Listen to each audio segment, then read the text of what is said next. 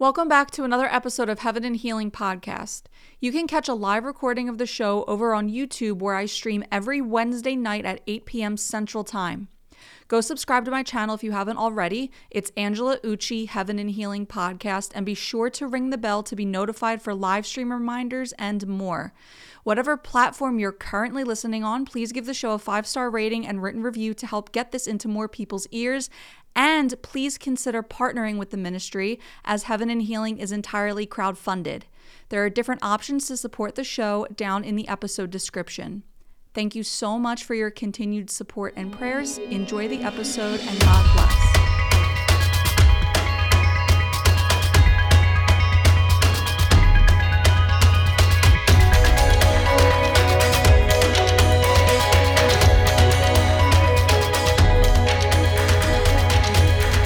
Before I dive into this, we want to make sure all is well. Okay. Perfect. Sounds good. Sounds loud. Sounds clear, right? Yes. First of all, you may notice that the set looks a little bit different. Myself and my husband, and by myself and my husband, I mean my husband, rearranged the studio so that we could have both sets in the same room. So if y'all have seen any of my in-person stuff, that studio is now in here with the solo set. So it's not in two separate rooms, just like taking up unnecessary space in the house. It looks so good on here. So that being said, we had to move everything closer to the back of the room so that there would be more space over there, which I'll show y'all a tour another time. But yes, look at this. Doesn't this look great? This is all Michael, y'all. Everyone just give some shouts of praise for my husband, because he is the best. I literally would be so lost without him in more ways than one, but especially when it comes to the production of this podcast, because he is the brains behind the operation. I know y'all are so excited to hear his testimony, and you're gonna hear it probably after the baby comes. There's just lip oil dripping down my chin, so that's nice. You'll probably hear his testimony sometime after the baby comes, but I will say that, his quiet commitment to Heaven and Healing is in and of itself a testimony, because he never cared about my podcast before he really fell in love with Jesus.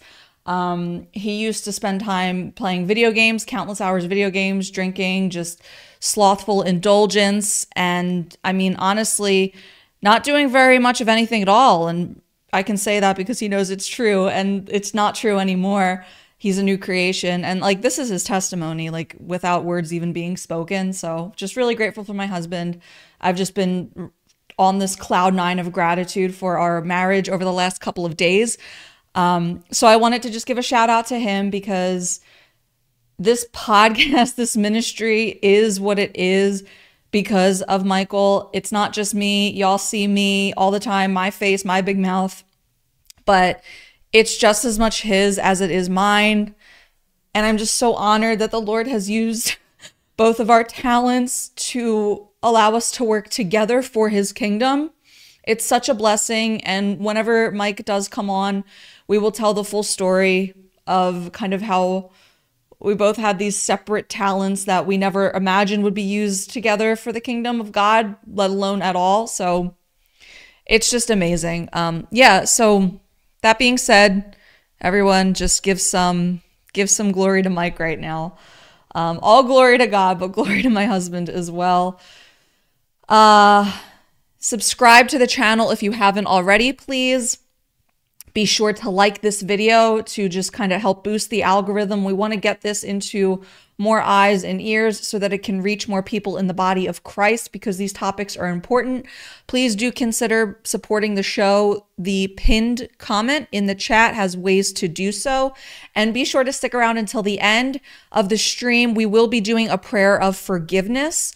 And of course, we'll always do that hangout in the chat, that Q&A that I always say will be 15 minutes. And then I end up being here for 45 minutes, hang out with y'all, because I love it so much and I love you all so much. I will say one more thing, please. If you are able to right now, please share this link on Instagram. Take a screenshot of you listening or watching.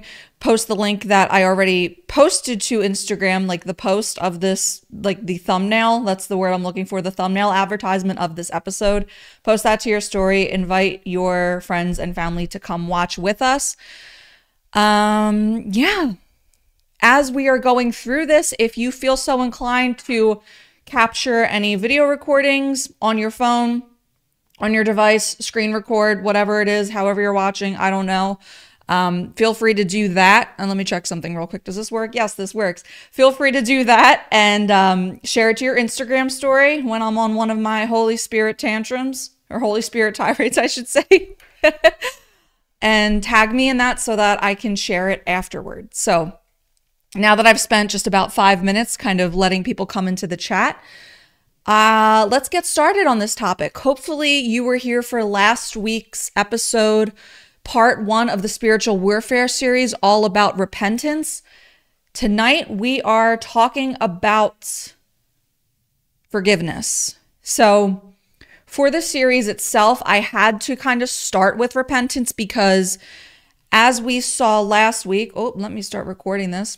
I had to start the series with repentance because as we saw last week, evidence in Acts 20:21, faith and repentance, right, go hand in hand. They are interchangeable. You cannot have one without the other, right? And so the focus with part 1 of the Spiritual Warfare for Christians series was all about establishing that our faith is indeed accompanied by repentance. It's truly turning from sin and not from a works-based mindset of sin consciousness, right? Where we just kind of wake up and grade our own score every morning as we try not to sin. No, that's not what it's about. It's from faith, the faith that is emphasized throughout Scripture, faith that we actually walk in, that we truly believe Jesus when he made us dead to sin, that we are no longer under the bondage of sin, that we are empowered by his Spirit, not our own will, to walk holy as he is holy. Because again, it's not about waking up in the morning and trying not to sin by our own strength or our own works or our own will. It's about waking up in the morning and wearing his righteousness because we belong to him. Obviously, a lot of people that don't have ears to hear got really mad at me for the episode last week, but a lot of you received it well and said you were very blessed by it. I even had someone tell me that they felt so blessed by it that they ended up making their own sort of outline to teach to their youth group and that it was a blessing for the youth. So all glory to God, how he uses his people to use his people to enhance his kingdom, right? So yeah, part 1, all about repentance, focused on the necessity for us to cast the log out of our own eye before we cast out demons, right? To blame ourselves before we blame everything on the devil. And we focused on repenting of unbelief that causes us to remain bound to sin, a sin identity that enables us to boast in our right to fail in the flesh, which will inevitably result to walking out that continued failure of sin so that we may instead actually put off the old man, like scripture says, put on the new man, and truly believe that we have been made saints by his finished work on the cross, which enables us to rejoice in and walk out his victory as we yield to a life of willingness lived by his Spirit. So that's the recap of last week. And it's really such good news, right? It's such good news. The finished work on the cross is good news. Okay, we're not saved eternally, or I should say we're not saved only eternally. We're saved right now. We're saved right now. And that's really like the emphasis of this whole spiritual warfare series, is that we got to live like we're saved now. Because as I said last week, the devil can't defeat you. He's already been defeated. So what he's going to do is try and discourage you from belief, okay? He's going to try and discourage you from the belief that what the word says is true, that you are saved, that you are free. If you walk free on earth as it is in heaven, you are bigger of a threat to the kingdom of darkness than if you are just hanging on by a thread in this life, waiting for Jesus to just pull you up into the clouds and take you to heaven, right? If we walk out our salvation, we are absolutely a threat. Now, okay, sorry, trying to figure out these things without my husband here is really hard. Is this it? Got it. Okay. Trying to honor my husband's request for the angles and the cameras, honor his hard work, all of the things. So go ahead, like the video if you haven't already, share this and subscribe. So you're going to notice that each episode of this 5-part series, Spiritual Warfare series for Christians, piggybacks off of the last. Okay, they're all connected and they are all ultimately rooted in faith. Because as I said, the devil wants to discourage you of your faith, of walking in your faith. And that's oddly the most controversial topic of discussion within the body of Christ, faith, which is really disheartening because that's the gospel. Like that's literally the gospel, right? We are saved by grace through what? Faith. It could just stop at grace. It could just say, we are saved by grace, period. Scripture itself does say that his grace is sufficient all on its own, but it doesn't say that. It doesn't just stop there. There's no period at the end of that sentence. We are saved by grace. There is an avenue by which that grace is received through. And Scripture says it's our faith, right? So ultimately, that is the major objective that this spiritual warfare series will orbit around: faith. Because as I mentioned, the devil can't defeat you. Let's get that clear. Let's say it over and over till it's just ingrained in our heads. The devil can't defeat you, so he wants your faith. He can't have your eternity. He's going to torment you in this life. It's simple. But you don't have to submit to that torment. Our faith is what makes him flee, ultimately. Our faith is submission to God. The Bible says submit to God, the devil will flee. So we can actually walk free in this life. And again, not just wait for heaven to be saved, but be saved right now, because the devil cannot stand when your faith in him withstands. And so all that being said, forgiveness is no different, because to forgive another as you have been forgiven is to embody the faith that you have actually been forgiven. So it's the perfect topic to delve into after a sin at all that needed to be forgiven. And forgiveness is understanding. Did this just shut off? We don't want that. Sorry, it said that it disconnected, but can you let me know in the chat that we're good? I'm going to restart that train of thought. Repentance is turning away from the wicked belief that you had no sin at all that needed to be forgiven. And forgiveness is understanding that any sin committed against you could never come close to your own sin against a perfectly holy God.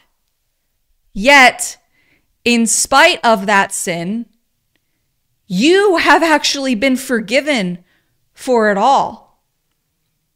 It is through his blood that you have been washed clean, made completely anew in his righteousness.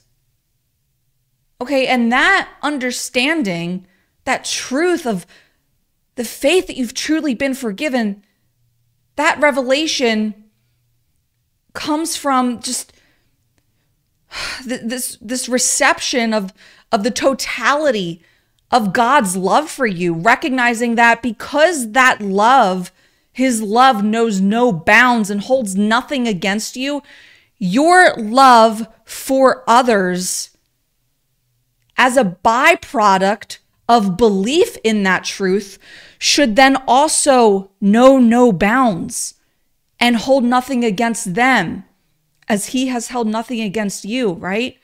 because repentance is recognizing how God sees you, and forgiveness is recognizing how God sees them. Repentance teaches you how to live like Him, and forgiveness teaches you how to love like Him. And actually, the practice of forgiveness is a form of repentance because unforgiveness is in fact a sin. And so, all that to be said, I pray this conversation tonight would be glorifying to God and that it would set His people free of any unforgiveness any of you may have in your hearts right now in Jesus' name. Like I said, we'll do a prayer at the end, okay? So you might be wondering right now, how can I fight spiritual warfare with forgiveness, right? Well, for one, Jesus gave you a new life through forgiveness. So forgiveness in and of itself is life. And the Bible says this: do not let the sun go down on your anger and give no opportunity to the devil.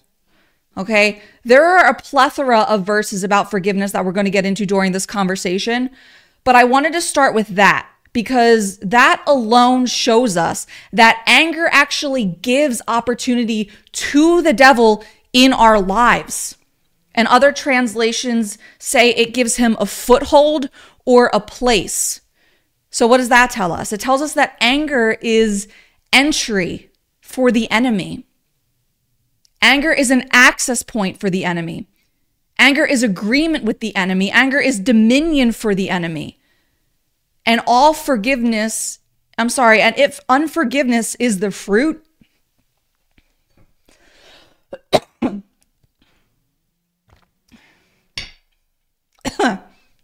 good grief. Let's try that again. This is like the thing with live streaming. Like, I can't edit this out. You're all just watching me choke on screen. It's fine. It's fine. Okay. Please pray for me. Anyway, as I was saying, anger is dominion for the enemy. Anger is allegiance to the enemy.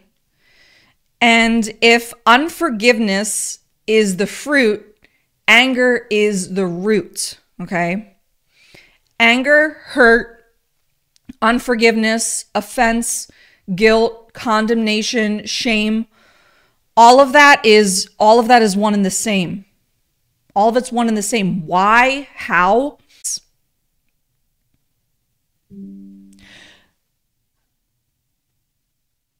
Can you all hear me okay? It keeps saying that OBS is cutting out. Am I cutting out on your end, guys, in the chat?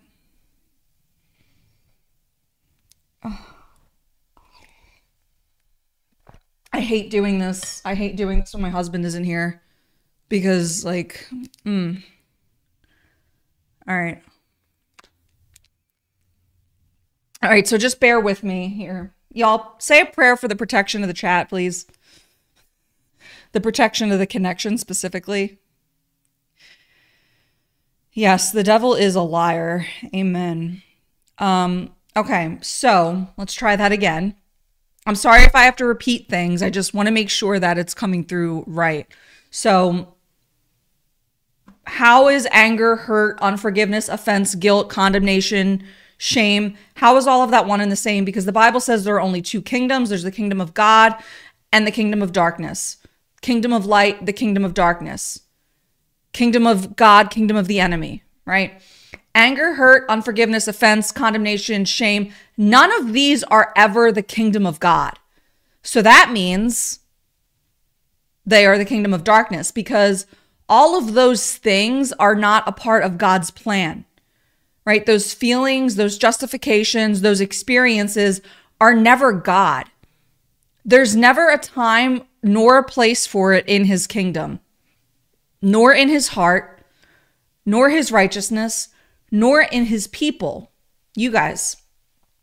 And that's why Ephesians is clearly instructing us to give no place to it. Give no opportunity to the devil by agreeing with any feeling, justification, or experience that is outside of God's kingdom. Because the bottom line is, there is no justification for you to live in anger. There is no justification for you to live in this bitter unforgiveness. And Jesus proved that. James 1:20 says, "The anger of man does not produce the righteousness of God." So for you to remain in even a fraction of bitter unforgiveness means that you are outside of his righteousness, and therefore, according to Ephesians, giving opportunity to the devil. Okay, so therefore, if you feel like you are experiencing any sort of demonic attack, if you feel like you are under any demonic oppression, if you feel like you can't get a break right now, if you feel like the devil and his demons are just coming at you from all sorts of different angles, it could very well be because you have given them a foothold, a place, an opportunity through an unforgiving heart. Right? You can rebuke the devil, you can bind him, plead the blood, cast out demons, anoint your home, all you want. But the biblical truth is that if you have this bitter unforgiveness, if you have this anger, if you have this resentment, if you have this offense toward anyone, that door is still open. You're still partnering with that. You're still in agreement with it. That is why forgiveness is spiritual warfare. That's why the Lord's Prayer that Jesus instructs us to pray is as follows, right? Our Father in heaven, hallowed be your name. Your kingdom come, your will be done on earth as it is in heaven. Give us this day our daily bread, and forgive us our debts as we also have forgiven our debtors. And lead us not into temptation, but deliver us from evil, right? So when the disciples ask him how they should pray, Jesus literally includes forgiveness of others as a prayer we should be petitioning to him daily in supplication and thanksgiving, with the acknowledgement and gratitude that we ourselves have been forgiven. And it follows the act of forgiving others with the plea to not be led into temptation, for us to actually be delivered from evil, and other translations say the evil one, right? It's almost as if the temptation of the evil one is to, in fact, lead us into unforgiveness, and thus would require us to be delivered from the evil that is a byproduct of practicing unforgiveness. See, because the Bible is very clear that we wrestle not against flesh and blood. This is a spiritual war, y'all. So we have to view things such as forgiveness through a supernatural worldview, because the battle is not in the natural. So whatever is going on in the natural between you and this other person that you may harbor some unforgiveness for, it's irrelevant to what takes place in the supernatural when you are in the practice of unforgiveness. So you'll notice how in that prayer, in the Lord's Prayer, it says nothing about them deserving it. It says nothing about you needing to allow them unconditional access to you simply because you have forgiven their debts. It says nothing about what you are entitled to, whatever reasons you have or expectations you have, or how you feel or how they feel, or anything carnal, anything of the flesh, anything of the experience, anything of the feeling. Instead, it is only a simple acknowledgement of something beyond the natural. It is an acknowledgement that we are dominated and influenced by the divine. That's what the Lord's Prayer acknowledges to us, which brings us back to the kingdom of God or the kingdom of darkness. Because unforgiveness as a Christian looks a lot like saying you're playing on the same team as God's kingdom, but you're out here wearing the other guy's jersey, which brings us to our next point of unforgiveness, how it stems from ultimately offense and taking things personally. And how the root of these fruits, unforgiveness, offense, anger, unrighteous anger, shame, condemnation, guilt, bitterness. The root of these fruits is ultimately pride. And by the way, pride is what got Satan cast out of heaven in the first place. Pride is the seed of all sin. And pride is the seed of unforgiveness. Because holding on to unforgiveness is playing judge. It's partnering with the enemy. It's eating from the tree of good and evil, the only tree that God specifically instructed Adam and Eve to avoid. He wanted them to eat of the tree of life. His plan was that they may not know good and evil, that they would only know the fruit of life, that they would only produce life.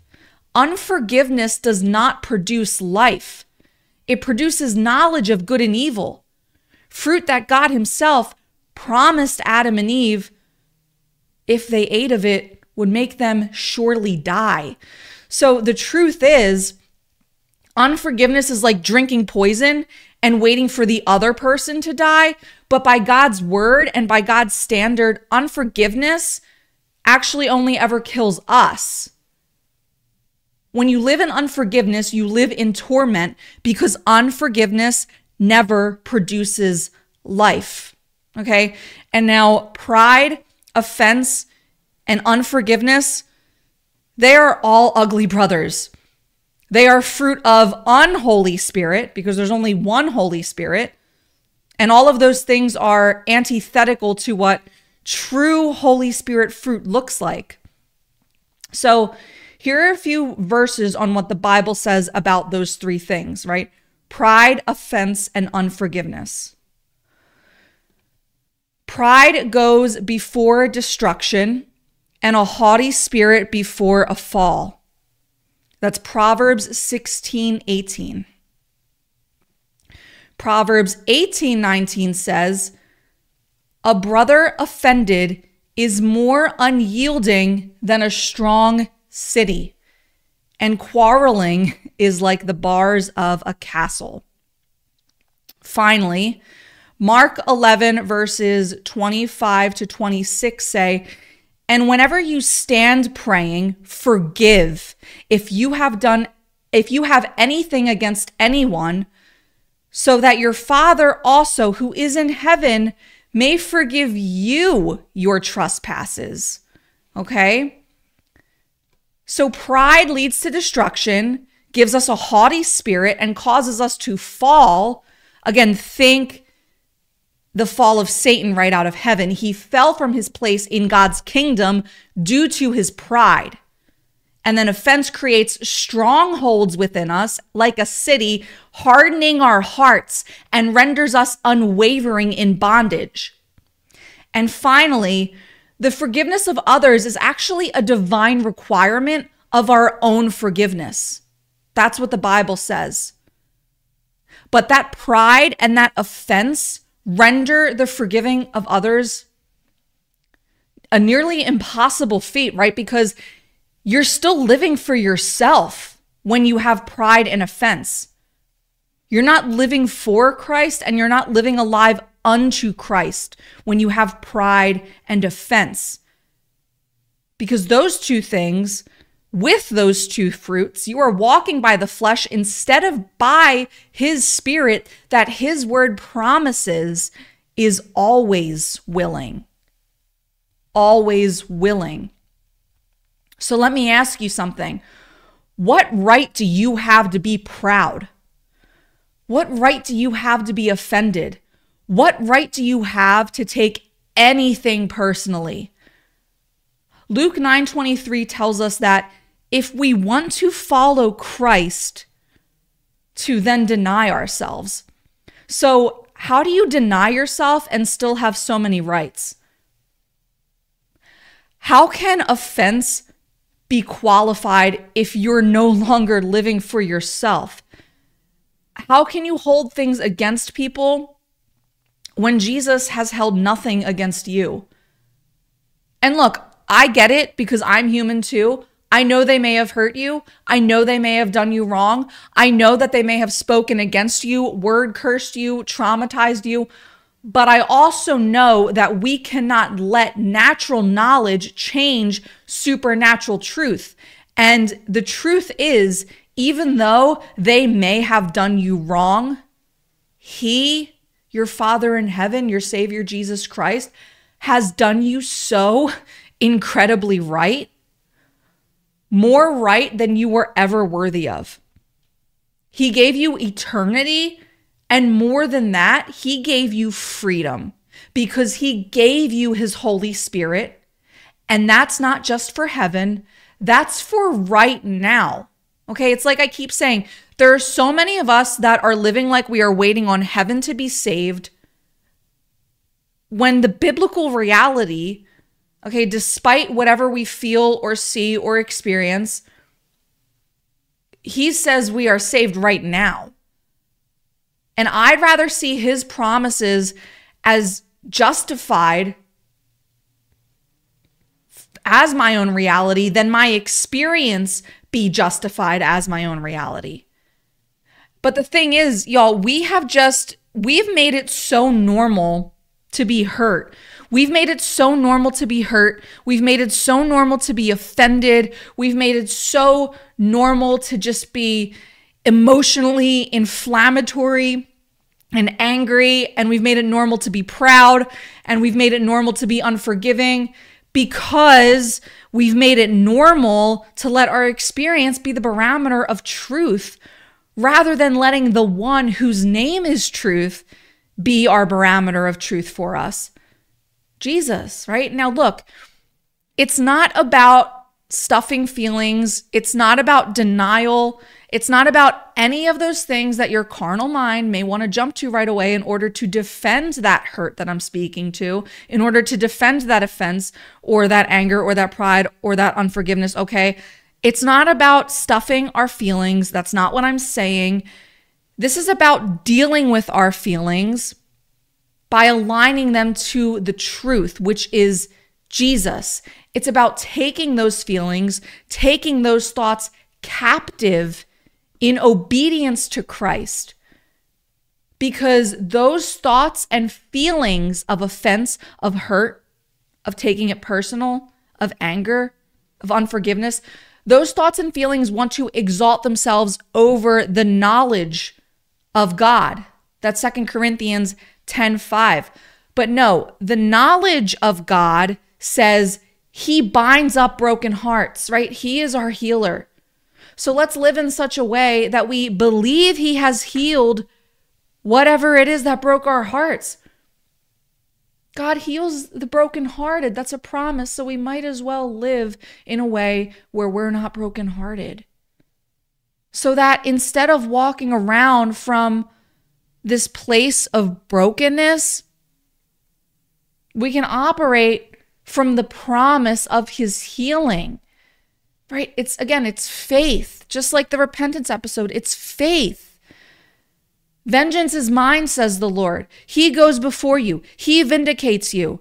This is all scripture, so you let Him deal with it because He is Lord. And by trusting that He's dealt with it, with all of that stuff, whoever hurt you and whatever feelings it produced within you, by just trusting Him that He's dealt with it because all those things are true, that He vindicates you, He defends you, He heals you, you walk in the freedom that He died for you to have. It's good news. And you know what unforgiveness does? You know what offense does? You know what bitterness does? It lets them, whoever caused you the offense, it lets them be Lord over your life. It lets your feelings be Lord over your life instead of submitting to He who is the only one worthy of being Lord over your life. That unforgiveness, offense, bitterness, anger, pride, it all justifies you just staying the same. It justifies you treating people like they owe you, or walking around with this heart posture that the world owes you something, that you've been done wrong, that you deserved better, so you're going to just have this chip on your shoulder. Y'all, name one person that God has treated like that. Name one person that God has treated like that. Like he was owed something from you. When did Jesus ever act like he got the short end of the stick and his portion should have been better? Never. Never. And man, aren't we glad that Jesus didn't act like that? Aren't we glad that Jesus doesn't act like that? I mean, imagine just for a second, imagine that Jesus just dropped the cross and said, you know what? I'm the Son of God. This is how you've all treated me. You're whipping me, you're abusing me, spitting on me, ridiculing me, denying me. And here I am off to make the ultimate sacrifice for all of you. And you know what? You don't deserve any forgiveness because you're all ungrateful and blind and mean, and I'm the king, so you should be treating me as such. I'm done. I'm going to hold this all against you, and I'll be the one with the last laugh. And he just dropped the cross. Aren't you glad he's not like that? Because I sure am. Because the truth is, I am unworthy of his forgiveness. I am unworthy of that cross. I am unworthy of his death. We all are. But because God is love, that's who Jesus is. Just pure love, sacrificial love, love that gives with no expectation.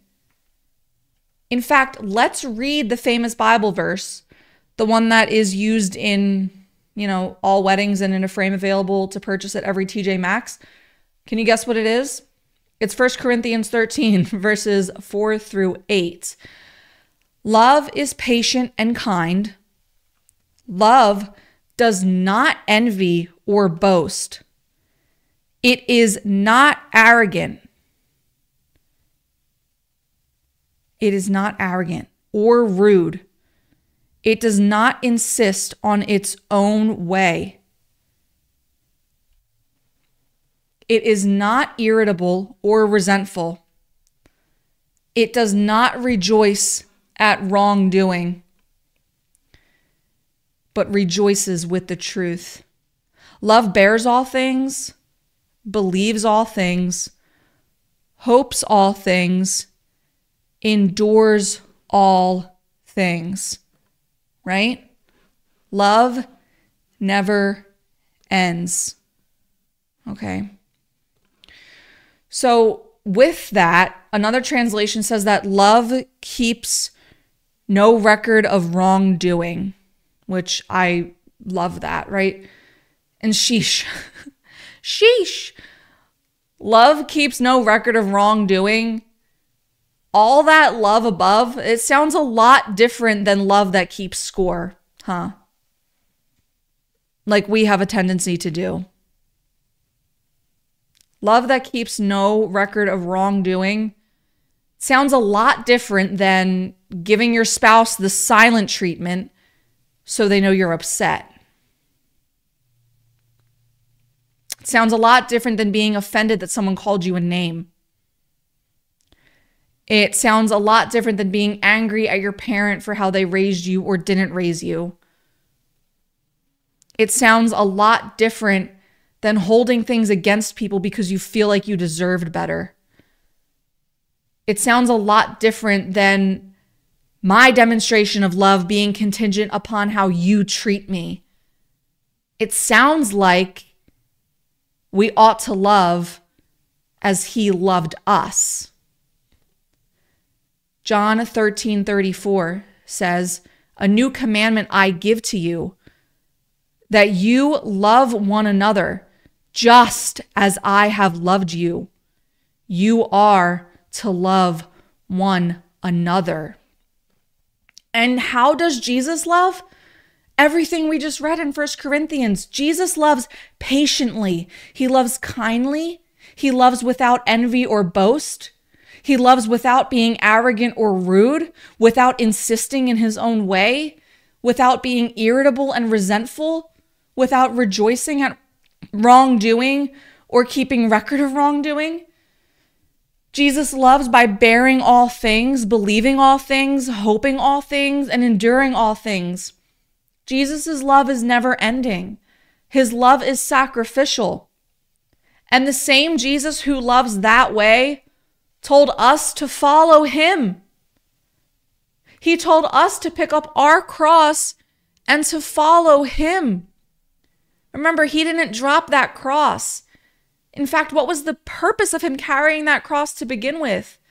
Love, selflessness, sacrifice, forgiveness. Forgiveness. And you know what's amazing is that same Jesus that said, "These things I'll do, but greater." We always tend to think of that as signs, wonders, and miracles. And while those things are true, what if it's actually so much more simple than that at the same time? What if these things you'll do, but greater? What if he didn't just mean miracles? What if he meant love? What if he meant love? So, beloved, my point is, let's not give the devil a foothold with unforgiveness. Let's not give the enemy an opportunity. If Satan is roaming around like a roaring lion seeking whom he may devour, why would you give him cracks and crevices like bitterness, envy, anger, unforgiveness, resentment, hostility, offense? Why? Because I assure you, if you give the enemy an inch, he's going to take a mile. He doesn't play fair. He is wicked. And you show him where you're vulnerable, don't think he's not going to strike. So don't be unaware of Satan's devices. Give him no place. Instead, submit to God and the devil will flee. Right? We submit to God when we submit to loving as he loves. The Bible says that the sign we love God is that we actually love one another in 1 John. So let's love one another without expectation, without keeping score, without selfishness. Because the thing is, y'all, nobody owes you a thing. No one owes you a thing, especially when you are walking in truth that Jesus already gave you everything. So I pray you hear my heart when I say this. Let's stop making everything about what they put us through. Let's stop making everything about what we've been through. Let's make our lives about what he went through. Having any expectation or resentment, whatever, towards others, it makes it all about us or them instead of making it all about him. And look, you may feel like you don't have the strength to muster that mindset on your own, but guess what? Good news, you can't.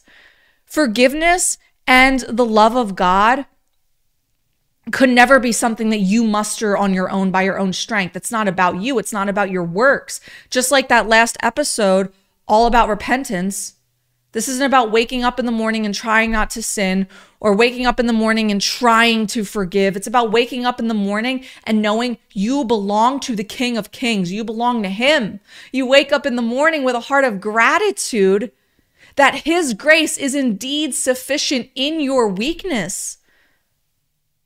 The word says we love because he loved us. So all this forgiveness stuff I'm talking about, it's nothing that comes from your own will, your own capabilities, or your own strength. It's just the byproduct of his righteousness. The mercy you give is the byproduct of the mercy he has shown you. So to that, let's talk a little bit more on the subject of mercy because it really is so important in the realm of forgiveness. Okay? Luke 6:36, be merciful even as your Father is merciful. Matthew 5:7, blessed are the merciful, for they shall receive mercy. Colossians 3:12, put on then, as God's chosen ones, holy and beloved, compassionate hearts, kindness, humility, meekness, and patience. Okay, so I looked up the definition of mercy, and it says compassion or forgiveness shown towards someone whom it is within one's power to punish or harm. Okay, so mercy is the ability to punish someone for their wrongdoing, even on the assumption that you would indeed be justified for doing so. But you choose to show them compassion anyway, in spite of the punishment they may actually deserve. And that sounds a lot like God's heart posture toward us. So why should yours be any different towards other people? Because y'all in the chat, show of hands, who knows that you as a sinner are not worthy? Who knows that you did nothing to deserve that sacrifice on the cross? Who knows that the wages of sin are death? Who knows that there was absolutely nothing you could have ever done or proven or worked for or said to make yourself worthy? Who knows that there was nothing you could have ever done to deserve mercy? And yet, your Father in heaven has shown you mercy in spite of all of that. He forgave you despite that you were undeserving of being forgiven. And now here's the thing with all of that. Just trying to offer some perspective so you can begin to see the other person with whom you may hold unforgiveness toward in a new light, which would be through the lens of Christ, okay? I want you to think about all of that. Think about the bondage you were in without him. Think about what he set you free from. Think about the depravity of your very nature that caused you to be wicked and to sin against a perfectly holy God when you were under the curse of Adam. Think about how miserable you were before Jesus. I know I was. And think about how you were literally a slave.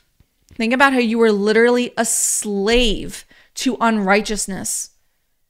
Think about how the Bible says that the carnal mind literally cannot perceive spiritual things. Think about how you had a heart of stone, how you were blind, how you were living in the kingdom of darkness. And now think about the person that you need to forgive and see them that same way. Because while we were still sinners, Christ died for us.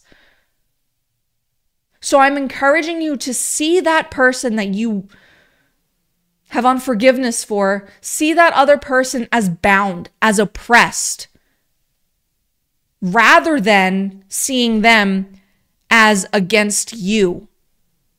Don't make it about yourself and how you're the victim. See them, in fact, as a victim in need of a savior, the way Jesus saw you. And don't hold them in a prison cell in your heart, because the truth is they're already living inside of a prison cell. And what's more, don't move in with them inside that cell, because that's what unforgiveness does. It keeps them in prison and puts us right in there alongside them, because unforgiveness keeps us just as bound to the sin that causes them to conspire wrongdoing against you, that keeps them bound. Remember, that cell is theirs, not yours.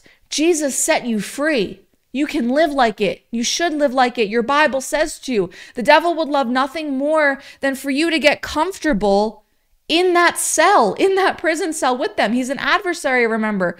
Don't give him that place by giving up your place, the place of freedom that Jesus has given you. Excuse me. And so what if the person that has done you wrong claims to actually be a brother or sister in the faith, right? What then? Honestly, that's almost more heartbreaking than the unbeliever that you're lacking forgiveness for, because for a brother or sister to sin against you,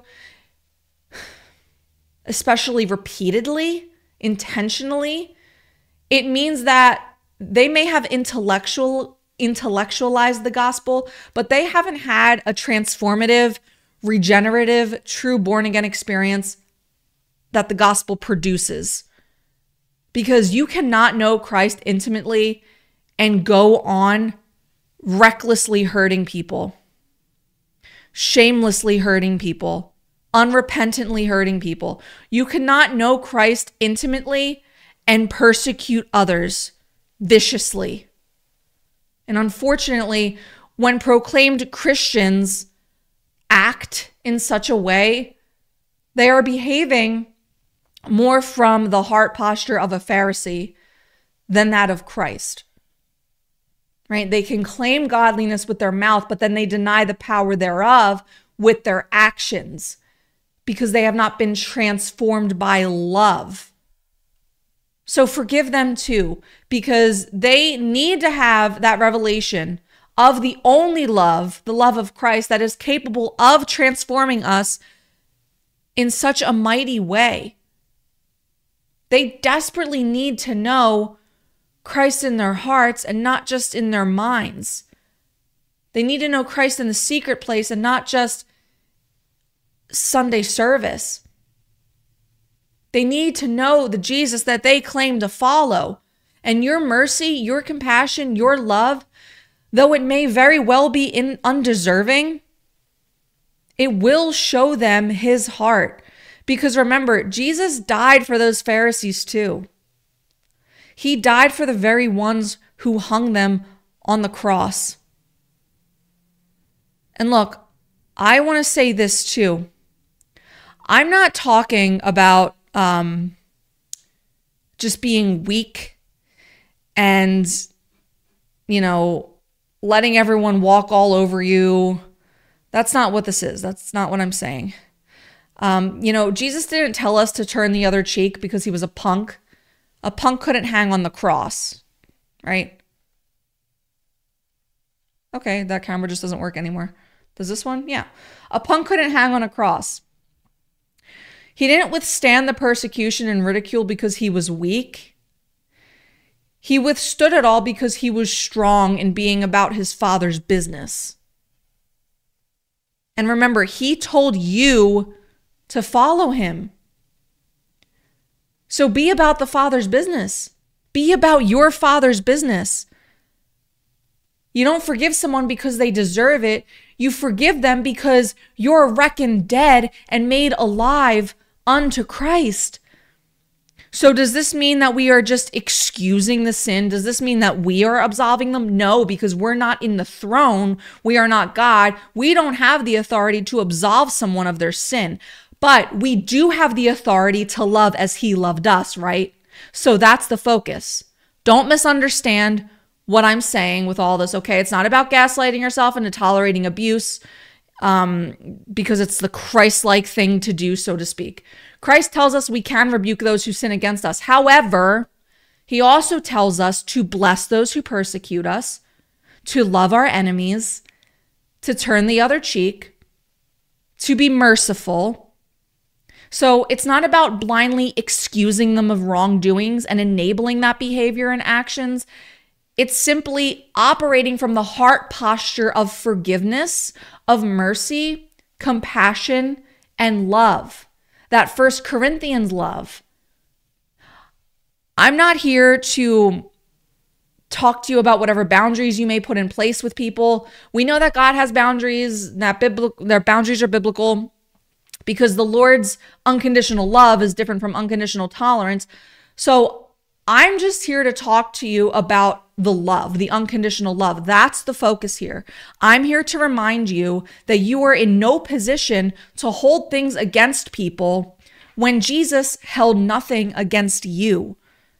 You can guard your heart and steward your peace while maintaining the position of forgiveness.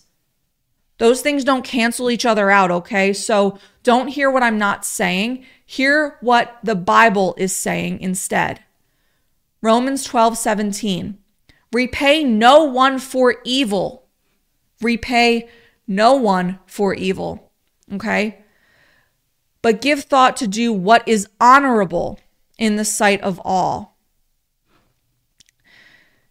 Ephesians 4:31-32. Let all bitterness and wrath and anger and clamor and slander be put away from you, along with all malice. Be kind to one another, tender-hearted, forgiving one another, as God in Christ forgave you. So that begs the question, do you fathom, beloved, how you have been forgiven?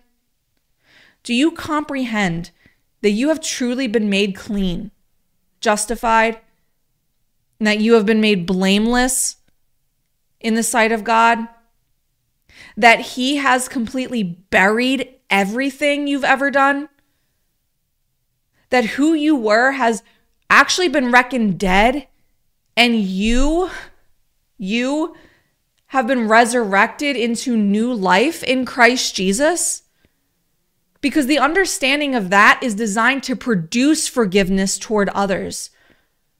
Sometimes, we want the forgiveness, and yet we don't want to offer any of the forgiveness, when the whole point of forgiveness is to become that same expression toward others. Your life is called to be a living epistle. Your life is called to be a living epistle. So it's important for us to live this way.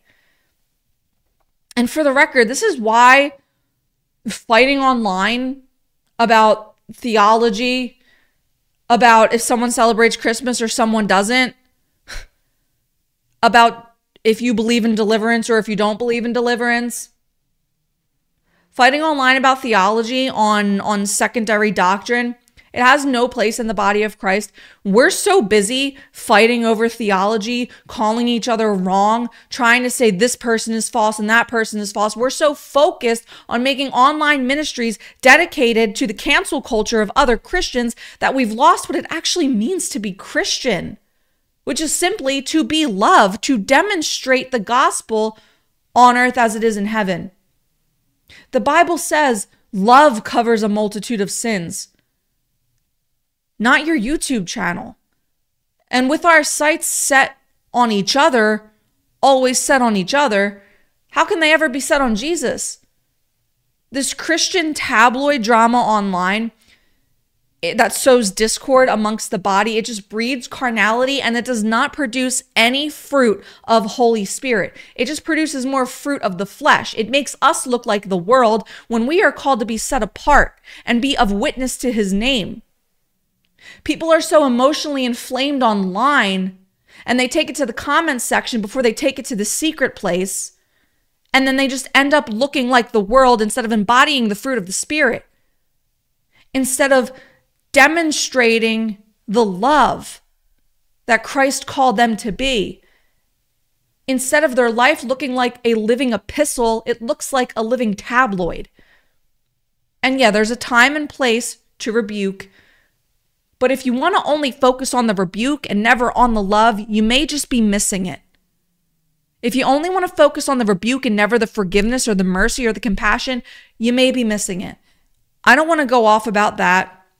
The point is, overall, in any capacity, your attitude means everything to manifesting Christ. And for those that get triggered and want to clip this video and say, she said manifest, it's all throughout your Bible. Please go read 1 John after this. Beloved, we have two choices when it comes to our attitude toward others, okay? It can be one, I am the way I am because XYZ person hurt me, or my spouse said this, or my friend did that, or they said this mean thing about me, or they treated me unfairly. So I just have trust issues. I'm sensitive. I'm hurt. I have walls up. I have my reasons. Or there's the only reason that matters. And it's the reason you are made new without a spirit of offense, without bitterness, without wrath, without anger, without clamor, without slander or malice, is because He, Jesus, has been through death and sacrifice on your behalf. And it no longer matters how wrong you've been done by someone else when Jesus Himself has done so undeservingly right by you. Okay, it says in the book of Revelation that we love not our own life unto death. So how can you not love your own life unto death and still be offended? How can you love not your own life unto death and still take it personal? How can you love not your own life unto death and still refuse to forgive someone even without an apology? Like I said earlier, this stuff is in your Bible. This stuff about love and mercy, following him, walking in light as he is in light, loving one another, forgiving one another, giving no place to the devil with anger, being dead to yourself, and being alive unto Christ. It's not there for you to just live off of the theology of it, right? It's not all there for you to just live off the theology of. It's there for you to receive the grace of. Because it is receiving that grace through faith that saves you, right? It's there for you to live off the reality of. Hallelujah. So, to reiterate, I'm not saying that you'll never feel again. I'm not saying you're not allowed to feel or to suppress your feelings. I'm saying that take all of that captive to Christ, or else it will hold you captive. Take unforgiveness captive to Christ, or unforgiveness will hold you captive. And if you've come this far, maybe you've been feeling convicted because you realize you do have some unforgiveness in your heart. Listen, don't condemn yourself or thinking that you've blown it somehow because you've experienced unforgiveness. Just get in the saddle and run the race, right? He has grace for you. He has grace for you. And maybe he's using this to draw you near because he's a good father. He's a faithful shepherd and his sheep know his voice. He moves you glory to glory. Why? Because you are the light of the world. You are his. You are the light of the world. That's not a metaphor. That's not an allegory. That's truth. Because he is light. And you are called to walk in the light as he is. And like the scripture says, no one puts a bushel on a light. So don't you be letting unforgiveness serve as that bushel. Don't you be letting unforgiveness be the bushel that goes over the light that you are called to walk in. So you can make that choice right now. You can shut that door to the enemy and open the door to love as he has loved, to be merciful as he is merciful. Okay? To just come out of agreement with unforgiveness and come into agreement with the forgiveness that he has given you, and be an expression of that to those around you. Because by being the expression of the forgiveness Jesus has given you, you are being an expression of demonstrating Jesus through your character, through your life, through your actions, through your faith, okay? So with that being said, let's pray. I'm going to take a sip of water. If you have unforgiveness in your heart, we're going to pray against that right now. So I'm going to start with offense and kind of just take it from there, okay? Because offense opens doors, and it says in Ephesians that anger opens doors. So we're going to start there and then just kind of move into some forgiveness. I won't make this super long. I just pray that it would be effective. Hang out afterwards and we will sit in the chat and do some Q&A. So stick around for the prayer. The prayer is more important than the chat, but if you want to stay in the chat, you have to receive the prayer. Can't believe how many people always dip with the prayer. Anyway, Father, I just thank you for this opportunity to fellowship with your people, with your body. Lord, I pray that this was glorifying to you, and I pray that in the matchless name of your Son, Jesus Christ, that people would be set free of unforgiveness tonight. So, Lord, I just pray against all anger. I pray against any spirit of offense right now in Jesus' name. If you're listening to this and you feel like you really have to repent for that offense, for taking it personally, just say out loud to the Father, just say, Lord, I repent of offense. Lord, I repent of unrighteous anger. I repent of bitterness. I repent of resentment. Just tell him the things you need to repent for that are all of the fruit of the kingdom of darkness. Of the root of the kingdom of darkness. All this fruit that is outside of God's plan, this resentment and this malice and this clamor and this unforgiveness, just repent for it. Just lay it at his feet right now. Give it to him. Cast it to him. He cares for you. Just give it to him right now. And so with that, just by the power of the Holy Spirit that my Savior, Jesus Christ, has given me, I just speak to all offense, all anger, all wickedness, all shame, all condemnation, all guilt. And I tell you to go in Jesus' name. All unforgiveness must go in Jesus' name. And Holy Spirit, I pray that you would just bring to mind of the person listening right now what your fruit looks like. And Lord, I pray that they would walk in such a way that is demonstrative of your fruit, Father God. And so right now, Father, would you just bring an image to this person's mind of the person that they need to forgive in their heart? Would you just show them, whoever it is, this person that they need to forgive as you have forgiven? And would you just tell the Lord that you bless them, right? Because the word tells us to bless our enemies. Tell the Lord that you bless them. Say their name. Say, I bless this person. I bless this person. Right? Have mercy for them. So say, Lord, I agree to have mercy for this person. And just tell the Lord that even without an apology, Father, I forgive them. Because by forgiving them, you're setting them free of the prison cell in your own heart. And you're allowing yourself to walk in the freedom Jesus gave you. And so you have to really just believe that, have that faith right now that what his word says is true. So Father, I pray that you would give them a revelation of their own forgiveness right now.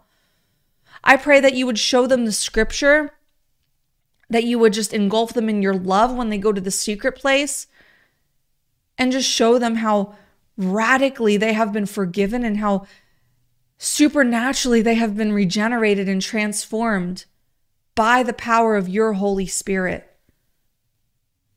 I pray that they would just have this unshakable faith of your mercy, of your love, of your compassion, and that they would demonstrate all of those things, that they would be the expression of all of those things, because that is who you are and that is who you have called us as your children to be.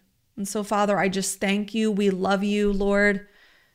We thank you that your Holy Spirit is witnessing to us, is refining us, is sanctifying us fully. And Holy Spirit, I pray that you would just be faithful to complete the good work that you've started in this person. And we know that your word says you are, and we thank you for that. And whenever the temptation of unforgiveness comes up, Lord, I pray that you would bring to mind, forgive as you have been forgiven. That you would bring to mind, love as I have loved you. And that they would take those thoughts captive in obedience to you and your word and your ways, Lord. And I pray all these things in the matchless mighty name of Jesus. Amen.